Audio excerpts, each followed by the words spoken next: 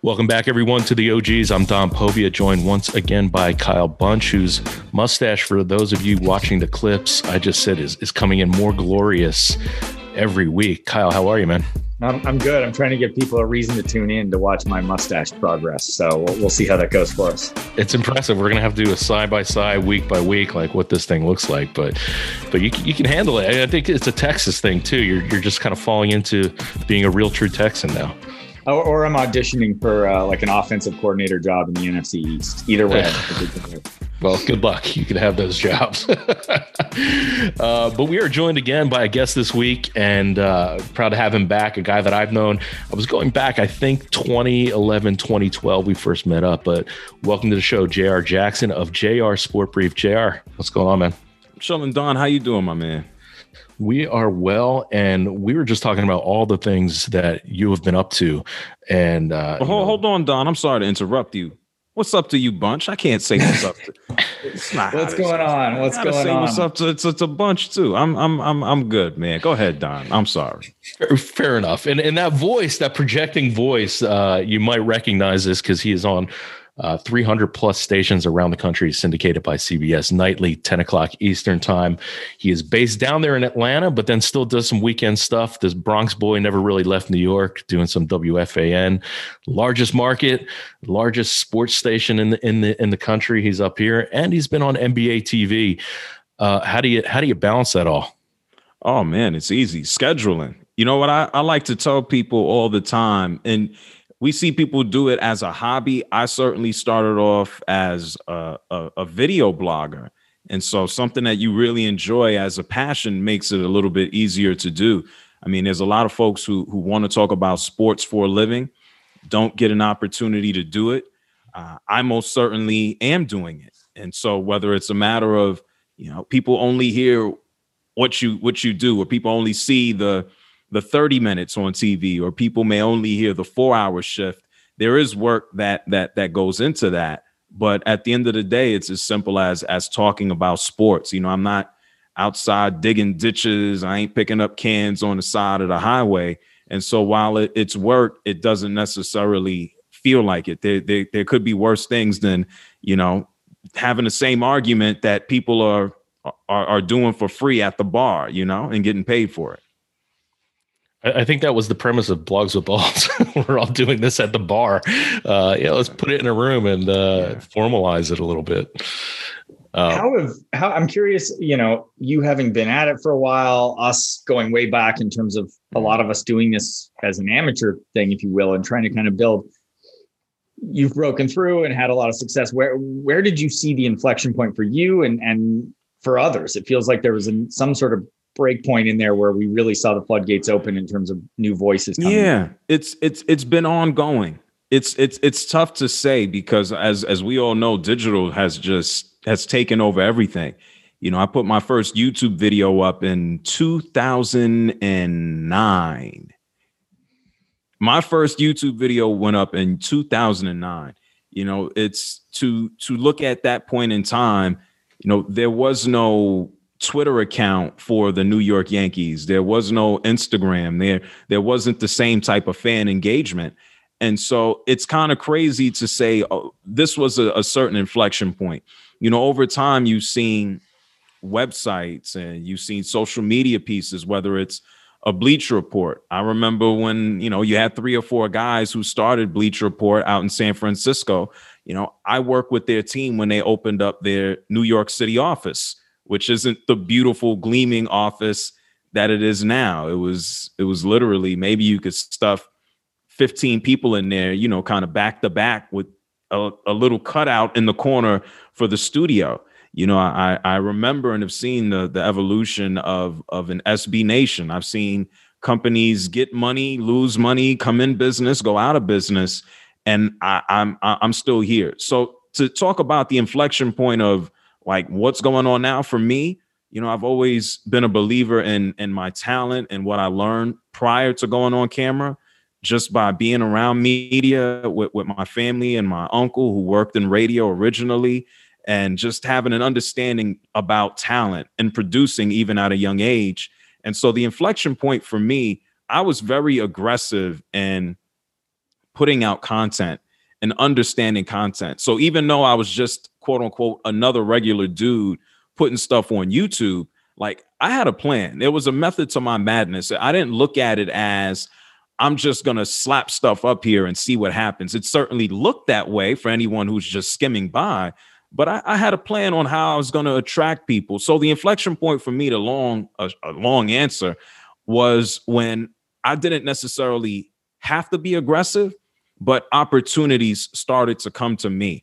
You know, when businesses would reach out to me, when I got interview opportunities, when a Mountain Dew would call or an agency would call or someone would say, hey, we want you to interview XYZ. That's when I knew that what I was working on business-wise was really starting to really bear fruit. Well, something that you just mentioned kind of seems ironic, right? Putting that first video up in 2009 and now working on what you call analog radio in almost 2021. A lot of people have gone backwards, right? Gone from radio to digital. The one thing that you have done is maintain that brand that you had those 10, 11 years ago. And, you know, has that been a part of the plan that even as you're on radio, it is the JR Sport Brief show, right? That has never changed.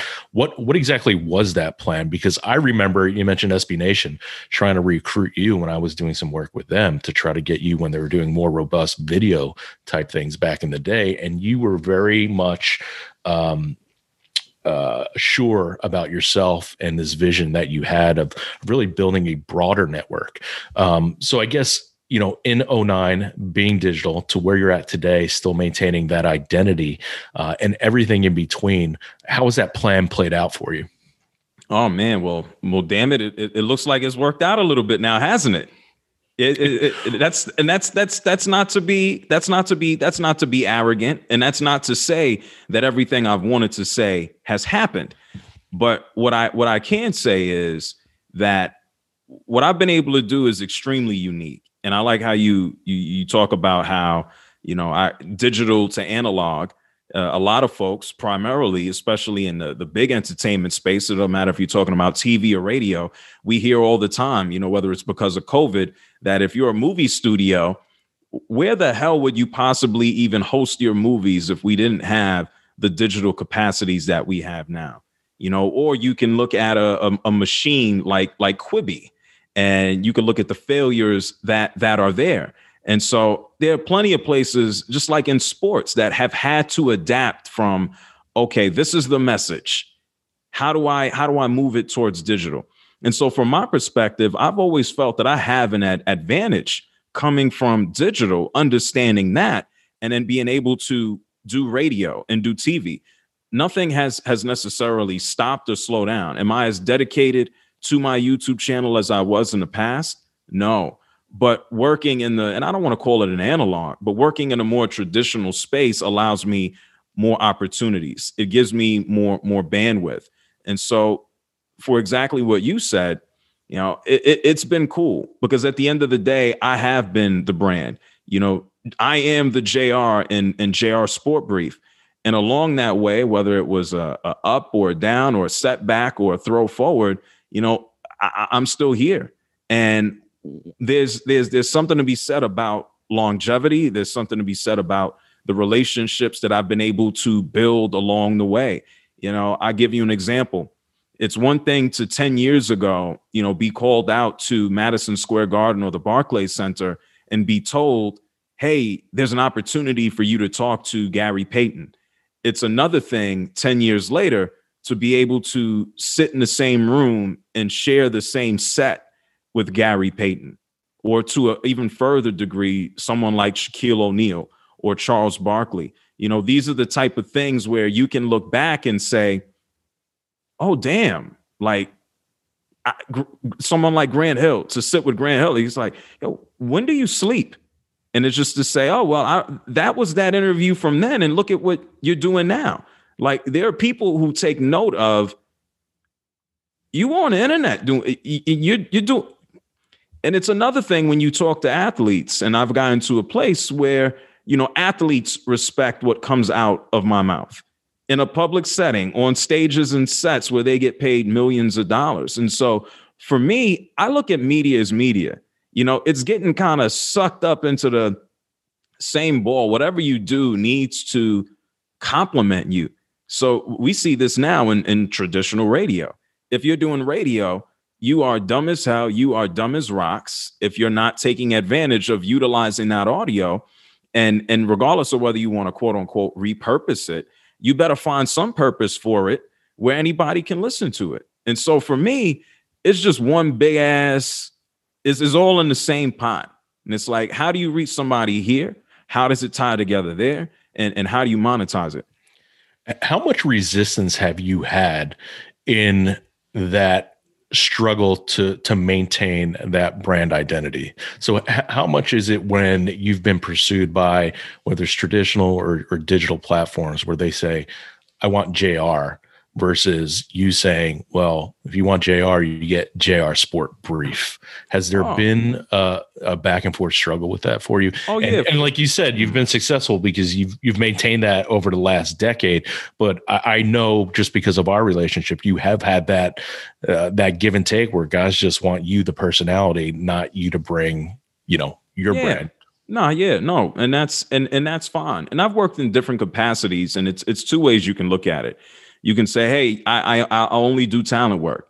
I can literally show up, and if you want me to talk about a score or whatever the case may be, that's perfectly fine. If you're not interested in other opportunities, that's cool. At the end of the day, the JR Sport Brief element, there's two things. I am JR. Yes, obviously, you could see that. Anybody could see that. You can identify the JR Sport Brief show. But when you talk about a lot of the other things that I work on behind the scenes and putting together now, it's taking a lot of relationships and equity that I've built over the years, and it's being able to go out and produce other programming. Because before I put myself on camera, that's exactly what I was doing. It didn't matter if it was with my uncle on his own TV show or radio. It didn't matter if it was a local musician who was trying to monetize on MySpace. I've always been in a creative space. I went to school all the way from high school for marketing. Like, I'm an idea guy. That's where it starts off. Like, I find just as much joy sitting down and planning out other people's ideas and the steps. I've been around long enough that I can say, this publicist can help you do this. And this is who you need to talk to at the radio station to do this. And this is a platform where you can do it. And this is how you can do this in 3 months, 4 months to actually make money. And so there's a lot of planning with a lot of athletes that I've spoken to about producing content. And yeah, you get that resistance because it's easy for someone to say, well, we want to pay you to talk on the screen. And for me, time is valuable. A lot of what I've built is valuable. And so, yeah, there are plenty of things that I've said no to. There are plenty of things that I've seen that have come and go. A lot of people, quite frankly, over the years have raised money, have said, oh, I want to produce and I need a talent. And then they figure out how difficult it is to create content when you don't have any. Anybody could buy a camera. Anybody could buy a set, a studio, a space. You can hire me, you, and Bunch and say, hey, guys, give me a show. But how are you going to fill it? How are you going to program it? I've seen a lot of places that have faltered. And I take pleasure in knowing that I'm an individual. I try not to be a jerk or an asshole to anybody. I try to do what I need to do and be respectful of what other people want to do. And I think that's part of the longevity, not like I've been around for 1 million years, but that's part of what allows me to exist even still now, to be able to go on the radio and say, it's the JR Sport Brief show. People respect what I've done and what I've built, not just as a quote unquote talent, but what I do as an overall. You talked a little bit about when we got started with this, there's really only so many platforms to create. We'd have our own blog. We'd all have WordPress or movable type, whatever that is, maybe dabbling in some YouTube or the earliest days of podcasting. Now there's a million platforms, each with their own nuance. Creating for Twitter is entirely different than creating for TikTok and so on. How are you seeing that change things as far as, all of that sort of proliferation of platforms and how it looks different for somebody coming up today than it did for you or any of us a decade ago? It is an oversaturation. And that's a good thing, and that's a bad thing. You know, I tend to say, you know, when you want to take out nepotism, if you want to take out racism, if you want to take out bias, and in most cases, I would say the cream rises to the top. If you have a talent, if you have a plan, if you understand that the majority of times you might have to deviate from that plan, you can find some type of success. But people want success without planning for it. People think that you can go ahead and just quote unquote do the work, or I'm working hard enough. You actually have to plan out for success. You know, what are the steps that you want to take? Yeah, I can't tell you, or I could sit, like, I personally love architecture. I'm pretty sure if I took time and went to school and all of this, you know, maybe in 20, 30 years, I might be able to help build you a bridge. But I have to be realistic about that. You know, you have to take a look at what you're good at, like anybody else. You know, for me, what I do is I talk about sports. And a lot of people think that talking about sports is just, you know, hey, the game went last night. I know what the hell happened. They covered the spread. I made my money, and they can just go. Well, you know what? I personally take a different approach. You know, I take a more artistic approach to everything that comes out of my mouth when it comes to sports. I think about my show and what I do as storytelling. So if you're a hardcore sports fan, or you happen to be someone who's a casual watcher or listener, that anything that comes out of my mouth, it is a hope. I am planning that you can take a little bit of what I'm saying and just listen for a minute and be captured. And I can listen to a lot, whether it's radio or TV or a blog.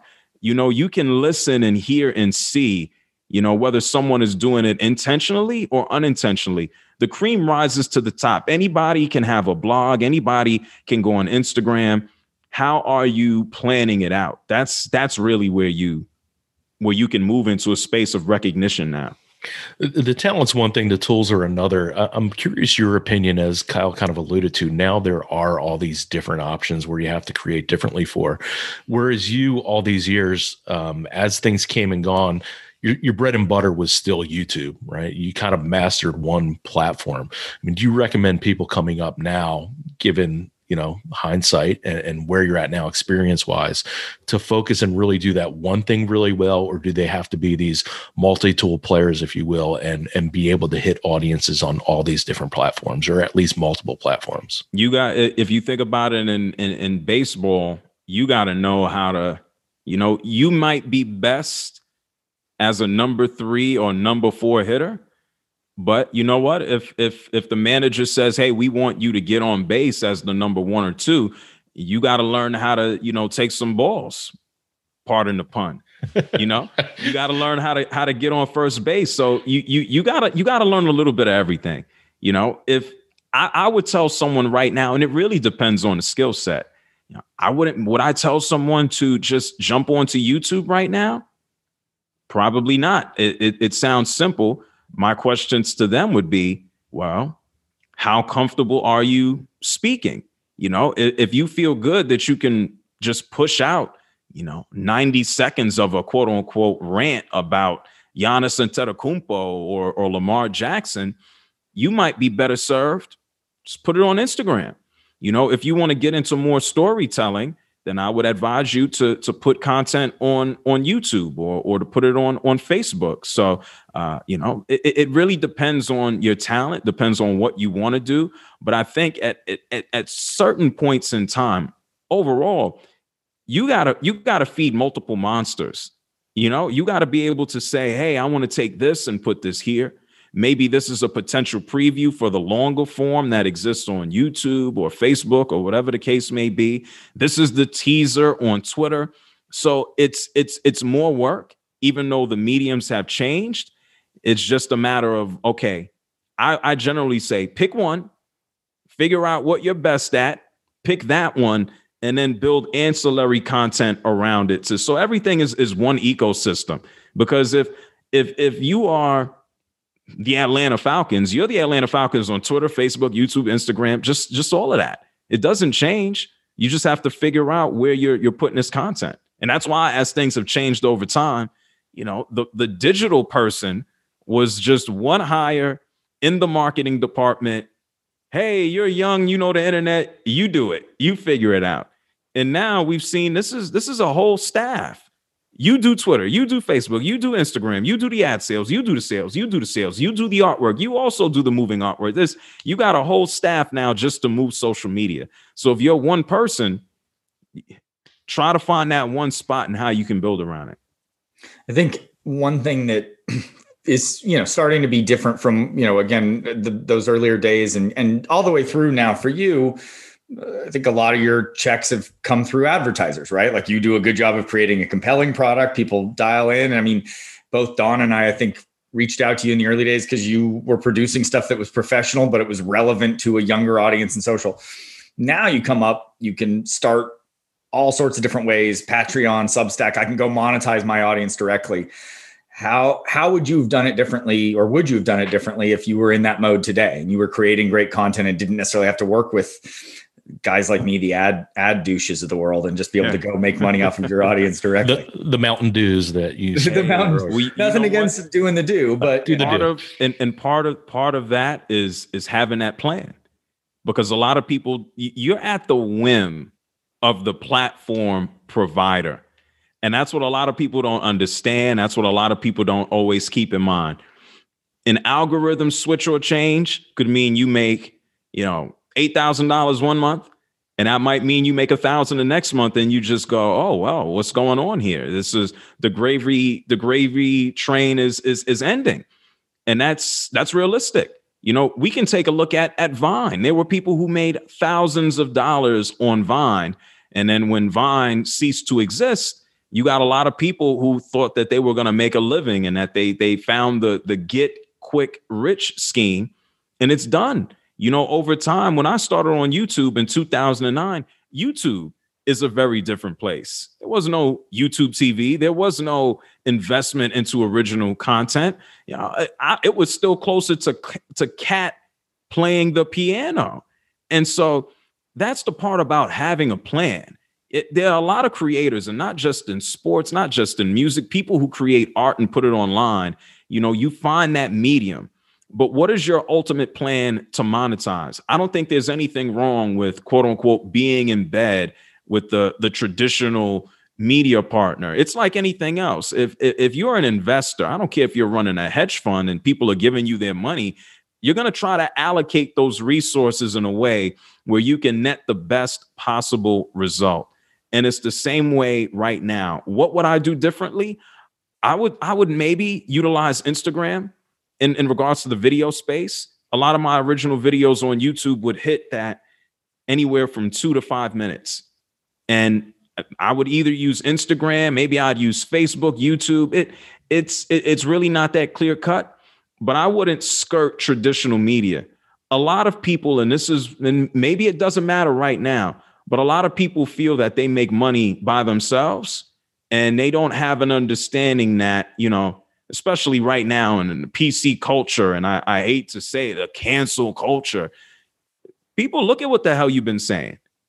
People look when it's time for that big check. You can bankroll $1,000 here and there, but what happens when, your audience grows with you and they're old and they go, I got a kid, I don't got time to be on TikTok. What happens when that 19-year-old is 30, which, as we know, 19 to 30, you can think it lasts forever. It goes by like that. What do you do as times change, as the platforms change? You want to diversify what you're doing. I can say that it was a plan from the beginning. I was never going to put anything out that was going to jeopardize short-term or long-term. You ain't going to search JR Sport Brief and find something ridiculously controversial. And that's by design. That's not just because, hey, I'm just going to say what the hell comes to mind about an athlete or an entertainer. I'll say someone acted like an ass. I'll say this guy was an ass. You ain't going to find nothing further than that. And that's by design. People don't think about the long game. So building on that and some things you said earlier and talking about, I think at the early days, we talked so much about the things we were doing is this democratization of media. And it was true. I mean, we saw a lot of voices come online, a lot of people represented that weren't previously. But it strikes me as you talk about this, that between, sure, however you want to characterize cancel culture, just the sheer force of algorithms, advertising is the main monetization. And not to mention that all of the various voices that come online, some for better, some for worse. How do you look at where we are today in terms of bringing more diverse voices in and letting them speak and be themselves in a world where an algorithmic change or an advertiser shutting you out could mean that lifeblood is cut off and that voice is silenced if they want to keep their job? It's beautiful. Everything is a give and a take. And I take what you say in two different ways. I wouldn't be on CBS Sports Radio. I wouldn't be on WFAN. I wouldn't be on NBA TV in all likelihood if it wasn't for the internet. I didn't take a traditional path. I could have went to Syracuse University and I could have got a degree and I could have forged that. So I'm not going to say, oh, well, this could not have happened. What I've been able to do could not have happened the same way if it wasn't for the internet. And I think it's a beautiful thing that it allows voices of diversity and it allows people to have a voice. At the same time, we know that there's a lot of garbage that comes out of that. And, it's no different than like what you teach your kids. There comes a point in time where you got to tell them, yeah, just because you see it on TV or just because you see it in a movie doesn't mean that it's right. It doesn't mean that it's real. It doesn't mean that it's worth your time or attention. It's no different than the kid, in 5th grade who's running around school, just telling lies and spewing nonsense. When do you tell your kid, listen, that child over there has his own issues. That's for that child and their parents to figure out. That ain't none of your business. And you gotta take an approach to that online. Like, you're gonna get your good, you're gonna get your bad. You gotta be smart enough to discern like what the hell you're taking in and how you're absorbing it and what you want to do with it. Like, there are people I know who want to be business owners, who aspire to be business owners and, create a business on Instagram or want to do this or do that. Well, are you doing that by scrolling through Instagram all day, just mindlessly? Are you figuring out how to make it work for you instead of you can either consume everything that's going out now, or you can look at it from a creative perspective to make money? You talk a lot about the plan. You've also had somewhat of a team over the years. I mean, Charlie aside, who's been one of your biggest supporters, your partner in this venture that you've had. But I also remember there was a time where you hired somebody to translate your videos into Mandarin. There was a time when you were trying to partner with, a European, almost like a live streaming, entertainment service. Yeah. So, some of those folks that have been integral to your growth, and really, it's almost as if you've had that eye on, global domination, if you will. But, how important is it to also, you have talent, you have a plan, but then also having the right people around you? Oh, no, it's amazing. I look at everything that I do, and this goes back to, asking me about the business stuff and how do you do JR versus JR Sport Brief. It doesn't matter if you're working with me. I look at everything I do as a partnership. It's just flat, in the big scheme of things, in the radio scheme of things, Entercom or on payroll, it might be, okay, here is our employee. But the reality is, I take the position of, this is something that I am bringing to you.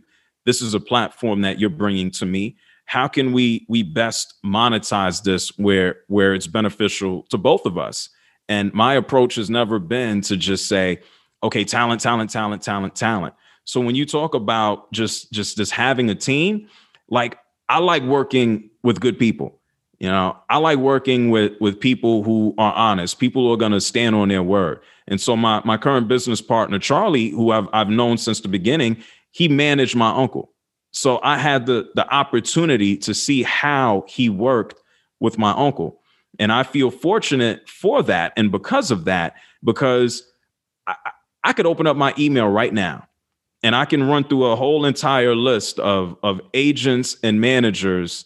It doesn't matter if it's from Los Angeles. It doesn't matter if it's Chicago or New York. Big agency, big giant windows that overlook big stuff to small ones in closets that generate millions of dollars. And, you know, I've always taken the approach of, all right, fine. What can we do together? And if it's a matter of, oh, well, I can't do this right now, it's just fine. I plan on being here. Let's have a conversation. So who you work with is very important. I mean, you and I don't exchange pleasantries with you every single day, you know, but if there's something there that can be done, I think over time we've done it or we've explored it. And I appreciate that. And that's something I think also comes in time. But I view the world as a real small place. And ironically, yeah, I'm a black guy from New York, and my partner Charlie is Swiss and ended up in hip hop. So there's some big differences there, but there's a respect for the world is a lot smaller than we realize. You know, I've enjoyed going out to Brazil for the Olympics. I've enjoyed London for the Olympics. I've enjoyed going out to Germany. I've enjoyed going out to China and Asia and Alaska. Like, I've enjoyed this, and it hasn't done anything for me but to say, you know, this is an opportunity. And even starting off on YouTube, there was a point in time, 30% of everybody who watched my content on YouTube came from overseas. It didn't matter if it was the Philippines about basketball. It didn't matter if it was Germany, where you found someone who cared about the New York Giants. Like, I can pull up all of these stats and metrics, and just to have a kid from Curitiba, Brazil say, hey, I'm watching you on YouTube because I like, you know, Carmelo Anthony or Dwayne Wade, is just like, you don't get that in a local space or a national space. And that's why you gotta be down with everything a little bit. Although I do remember walking down the street of Manhattan around the NBA draft, and just a guy come up like, yo, what's JR? What's going on?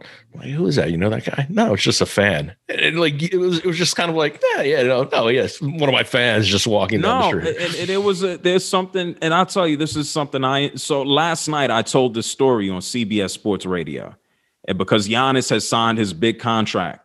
I remember I was introduced to Giannis's father, and unfortunately, Giannis's dad has passed away at some point over the past few years. And this was the All-Star game in New Orleans. And Giannis Antetokounmpo, nobody knows who he is. He was drafted. He was in a Foot Locker, and you know, maybe he signed whatever he needed to sign for the first 15 minutes. And I guess people petered out. It was kind of quiet there. And so I just kind of walked in just to mind my business. Giannis Antetokounmpo, at however old he was, I guess 18 or 19, sitting at a table in the middle of a Foot Locker, knew exactly who I was because of YouTube. This is a kid who just came to the United States of America, hasn't been in the country for more than 8 months, but looks at me and goes, hey, I know you. YouTube, right? It's just like, oh yeah, that would be me. I've had John Jones, the man who kicks everybody's ass when he's not getting in trouble. John Jones has stopped me outside of an ESPYs party to tell me, yo, you're the dude from YouTube. And then say, I want to introduce you to my brothers. And I'm saying, well, I hope I didn't say nothing crazy about the guy. I had a guy in New York City ride the train, stared a hole in me on the 6th train in New York with a Cubs hat on. I'm like, what the hell does this guy want? And he goes, hey, I know you from YouTube. And he proceeds to follow me all the way to my Metro North train that's going to take me out to the city just because he wants to talk about sports. So, you know, people underestimate how small the world is. And, you know, you don't know it until you step outside of your comfort zone. I want to go back, though, because I don't think you've answered the question. You said the plan has worked. Right. But is it the same plan that you began with? Did you think of where you were going back then that you would be doing national syndicated radio / TV? Was that where you wanted to be, or are you just happy that it's a good place to be? I knew, yes, no. I knew that online wasn't going to go anywhere. I also knew that television and radio. Listen to what you just said. Yes. Online is not going anywhere. Every brand that was ever reaching out to you was thinking, oh shit, we got to get online. That's where everything is going. Sure. No, I was early, and it's been a benefit. Like, I knew TV and radio were going to be larger opportunities. Like I like you asked me about Twitter and Instagram and Facebook and which platform would you utilize? You know, I've always looked at all of the platforms and say, which one is going to be best at that point in time where I could work as a talent, but then still ultimately go out and produce more content. You know, did I know whether it was going to be, I was doing local TV in New York City, I want to say 2 or 3 years after I was on YouTube. I was on NBC4 New York. They actually gave me spots to produce my JR Sport Brief, you know, so that was an early opportunity that I've had. You know, right now I do work, you know, KTLA calls me from Los Angeles, says, hey, we'd like for you to do this. The NBA TV says, pre-COVID, I'll come into the studio. We want you to do, you know, VO. We want you to do news. We want to sit you on set and do this with Channing and Fantasy. There's all of this. So everything that I'm doing is enjoyable because I get to talk about sports, but then at the same time, I'm building more equity, and I'm basically building a larger canvas for me to ultimately go out and produce my content. And so the plan wasn't specifically, I'm going to do this online to get a TV job, and then I want to do this to potentially be on radio. These were all opportunities that I knew and felt were eventually going to happen based on my work online. And so for me, part of the plan was to be able to tie it all up in a bow. And so to have that position right now to really start doing the tying up, that is something that's worth. It's taken longer than I've wanted to. I've had to wait. I've had to sit in meetings where people had to go, like, in the phone. Now, I'm talking about 10 years ago, like on the phone. I'm like, yeah, people are going to watch stuff on the phone. People are going to produce content. Like that's what's going to happen. And so I've had to wait, but at the same time, I've had to wait, but I've never stopped working. Looking at the plan, which feels like it's been executed pretty flawlessly for you, what would you do differently? Like where's one that you wish you could change or go back on? Or... I wouldn't say flawlessly. I wouldn't say flawlessly. Like there has to be pivots and turns. You know, I have a large enough following and audience, and this was the initial, was to empower more folks to kind of play in the same sandbox that I do. You know, just locally. When I say locally, I'm nationally here in the United States of America, but then overseas as well, because I watch enough people, and I've seen enough people over the years that I say, well, they're not getting the correct opportunity. Like, I've gotten an opportunity to do TV. People are reaching out to me to do this, but I know a guy in LA, and I know a guy in Chicago. I know a guy in Miami. Damn it, I know a guy in Germany who would do a good job not being me, but being themselves and attracting their own audience. So the initial thought process was to go ahead and create a community to monetize those people in a similar fashion like what I did. And so as that has moved along and things have opened up more, you know, people can do that on Snapchat. They can do it on Twitter. They do it on Facebook, Instagram, and they do.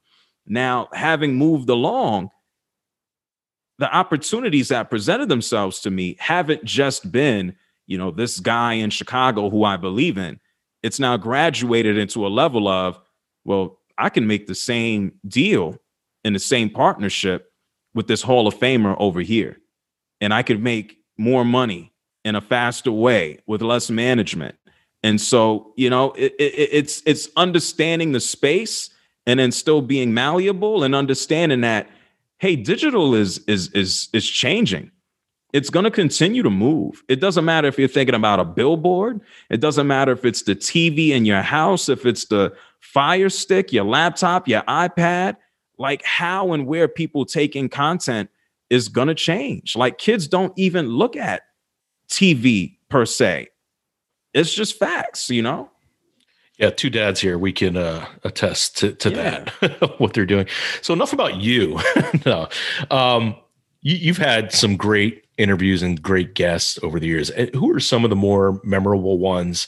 Maybe some of the more memorable sound bites that you might have gotten, or ones that you might have just been a little awestruck with, and saying, you know what, this is something like, this is one I'll look back at my kids and say, you know, I got to speak with so-and-so and form a relationship. It is tough as hell when you're in the middle of it, you know, because I'm not someone who is like starstruck. You know, I think maybe I can't even remember. Like it's always nice to stop and take a trip down memory lane. Like I've met Bill Clinton, like during a Knicks game in Madison Square Garden, just like walking around in the back. Pele, interviewing him in London. I hosted a live stream for Google. Pele treated me like his grandson. Kobe Bryant, I was at Richard Sherman's celebrity softball game. Kobe Bryant, you know, I learned this about him. You hear about it from anyone who talks about him, and then you learn it firsthand. Kobe Bryant, you can have a literal 60-second conversation with him. And it's almost, you feel the, how can I describe it? Not the intensity, but just how sharp he is when it comes to goals or achieving things. Kobe found out who I was and was just like, oh, well, damn, that's what you do. And it was like he dropped knowledge and just like, there are rarities when you say, hey, you work hard, you get this. He just has a different way of saying it. That was cool. Usain Bolt, I don't even know what island it was in New York. This is like either pre or post Olympics. Like I had Usain Bolt like by myself to do a whole interview with. And we did that at, I think, Randall's Island. They have a stadium out there. I think Icon Stadium, or however you pronounce it. That was cool. And talking about Jamaican food and what he eats and what he doesn't eat. There's so many things, but those are a couple that stand out. Going to Manny Pacquiao was my first big interview. And Don, I know you know Cha-Cha. And Cha-Cha, you know, he's, God rest his soul, he was an old Italian dude in Little Italy. He used to be a boxer promoter. He helped put that together. And so we go out there to Los Angeles, and Manny Pacquiao, I think, is getting ready to fight Sugar Shane Mosley. And I'm watching him spar all day. He's getting his ass kicked. I don't even know who these guys were, but they were kicking Pacquiao's ass. And they're saying that my interview is going to come when he finished sparring. I'm just like, I flew all the way to Los Angeles. And Manny, with his whole guys, they're going to be like, listen, let's just go get something to eat. But he graciously sat down after he got his ass kicked. And he did the interview with me. And that was my first big interview. And that's like when you talk about, or I say a plan, it's like, okay, if I can interview the top boxer in the game, at that point in time, it was just him and Mayweather. And Mayweather wasn't even where he was at that time. It's just like, okay, I can now use this as a springboard to do more. You know, this lends me some type of credibility. And those are, you're building your resume, your portfolio, if you will. Yeah, absolutely. Yeah. Yep. Mm-hmm. Speaking of which, as you look out there today, are there people coming up, early voices that, you know, and in whatever medium that you admire, that you see as see some of yourself in as rising stars coming up?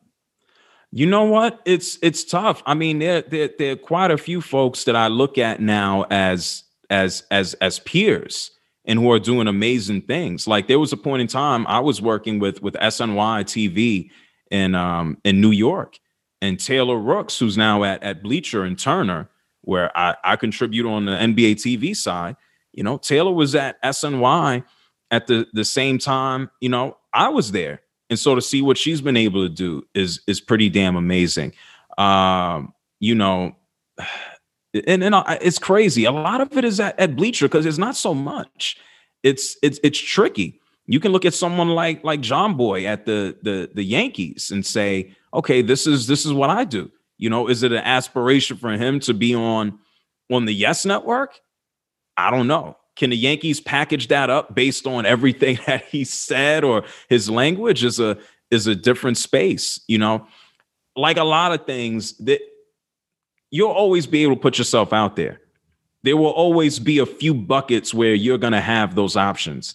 And those options right now, if you want to talk about big time, you can be on Barstool, you can be on Bleacher, you can be on ESPN. You know, there are only still a few. You could think about it like the networks. And so, you know, there are folks that I see that are online, plenty, but not someone where it's just like, okay, this is a name that just stands out, because there are really that damn many. There's so many that a lot of these folks I see as recognizable faces if I see them on a stream, not necessarily because they kind of just stand out as on their own. It's to be honest, it's tough to do right now. Yeah, no, it strikes me that you've got different, also just like we talked about before, the different media, right? So you might have people coming up that you don't necessarily know who they are, but they're producing things for Instagram that dominate there, or you're getting people who are using video games to go create stories, the secret base guys, right? Like that stuff, what do you even classify that if as? You want to, a lot of people could get on base. That's the thing. A lot of people could get on base, but if you want to like hit the home run, what the hell are you doing to stand out? I love what Bob Menery did, because he did something that he can do. He has his own lane. He's not going to wake up and have somebody encroach on what he did. And so he can do the voiceovers. He can make money until he decides to not make money, just because he's in his own lane. And so that's the thing. A lot of people could come up. A lot of people could talk about sports. A lot of people could do fitness videos. A lot of people could do this. What the hell are you going to do that's going to make you stand out? What's going to give you some type of legs when things start shifting and the medium start changing? Like, what the hell are you going to do to be lasting? I'm still thinking about all those poor Vine stars out there, man, with no backup plan and just taking the carpet under. Look, there are folks right now making lots of money on TikTok. Okay. How long is that money going to last you? There's a lot of people right now that are making money on OnlyFans. God bless you. It don't matter if you're taking off your clothes or you selling exclusive background to the painting that you're putting together. What happens when OnlyFans moves away from just strictly erotic content and now they move towards more mainstream? What are we going to have? A whole bunch of people who take their clothes off who go, well, what about us? Like, what did you think? It was going to last forever? It's kind of already happening now, isn't it? When all these celebrities get on, and that's been the big argument. Like, this was our platform. What happened? And there are people who are making $10,000, $15,000, $20,000 a month. Okay, what happened if you're a woman? This is not to be degrading. It's just so realistic, just for perception. What do you do when you're 40? What do you do? When no one cares to pay $20 to see you take out whatever. It happens. This was such an inspirational interview, and man, I don't know this path that it's taken now, but with that, JR, appreciate you not only coming on today, but I was thinking back, we had you out in Chicago, I think for one of the events, and it was interesting. I'm thinking about the conversations that were being had. It wasn't just like platform centric. It was, I think one of the panels that you were on was, I'm sick of your pitch, or your pitch is futile. Like, stop pitching me, right? Because you get successful, and now here come the guys like me and Kyle trying to get into your stream. But then also, I think we had done. You had done. Were you there, or were you remote when you had interviewed Oscar De La Hoya? I was in Chicago. You were in there, and he was remote. And I didn't know if you were both remote. And I was talking to Oscar while he was in New York, and we did that on a live streaming platform called YouNow, which I work with, that made money. But how it works right now, and this is when you talk about platforms, YouNow was caking and baking. They were working with a lot of record labels and just they were working with huge brands and Coke, etc. Things change. Yeah. And that's part of the deal.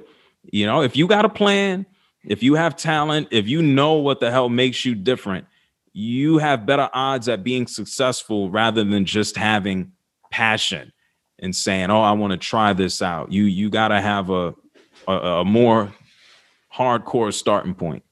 And I'd be remiss if I didn't thank the guy that actually introduced us. So if you remember, it was one of the guys that introduced a lot of people, I'm sure, but Joe Favorito, I believe, was one of the first guys that kind of recognized what you were doing and, said, you should take a look at this guy. And like I said, I remember meeting you and Charlie in New York, looking at Charlie like, I know this guy from somewhere. But again, everybody was trying to get their claws into you and recruit you. But, you've carved that path, and it's been, pretty amazing to watch. I'm curious to see what's going to happen in the next 5 years and next 10 years and where that lands you and what you end up doing.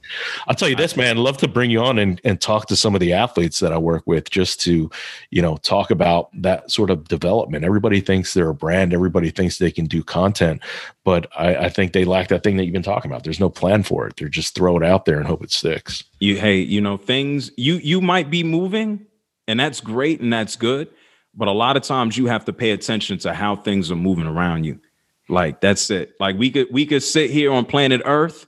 A lot of times, unless you look up, it's easy to forget that there's a rock that floats around us, and there's a whole lot that floats around that. And guess what? It does have an effect on what happens here. So it's easy to get caught up in like, what the hell am I doing? What am I doing? What am I doing?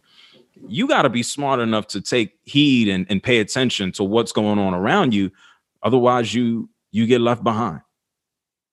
I think that's a good way to end it. So, Kyle. No, I was just going to say thanks, JR, for coming on. This was great as always, and good to see you again. Good to catch up. No doubt about it. Y'all know that radio voice, man. Exactly. What do y'all need? A drop? You need a drop? What do you need me to say? I'll give you a drop for free. What do you need? Gotta take you up on that. Go ahead, Kyle. What do you want?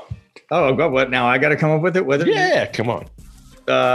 Let's see. You're listening to the OGs, right? Yeah. Is that all you want? I'm JR from JR Sports Brief, and you're listening to the OGs. I'm JR from the JR Sport Brief, and you're checking in with the OGs. Kyle Bunch and Don Povia. Kyle Bunch and Don Povia. Kyle, I think that kind of sounded very The Quiet Stormish. That baritone in that voice. You want a higher pitch? What do you want? You guys are checking out the OGs with Kyle Bunch and Don Povia. JR, man, appreciate you. Enjoy that non-New York weather down there in hot Atlanta, because it is snowing here, and we'll be hunkering down. But I know you get back up here quite a bit, so looking forward to catching up with you when the world goes back to normal. And hopefully we'll have another event, Kyle, that he could be a part of too. Yeah, absolutely. And if you get down to Austin, come hang with me and my boy McConaughey down here. Oh shit! Well, listen, we going to the W downtown? Well, we got a new stadium opening up. We'll have he'll have us over to his house. So y'all got too much shit opening up not opening up. Y'all got too many people fucking moving in. It's at like 150 a day. We're back up to our peak. Elon Musk on the way. So it's you got Rogan down there. Have you hooked up with Alex Jones yet? That's your boy, right? What else? Stick to Rogan and Ferris, I think, for now. That's a hard enough line. I don't know if y'all have enough space, man. Hit up Salt Lick for me. I know that bad boy's open. We'll send some up your way. All right, appreciate y'all. I'll talk to you guys. Kyle, thank you. JR, thank you. Everyone, this is the OGs. Until next week. Take it easy. Peace. Thanks,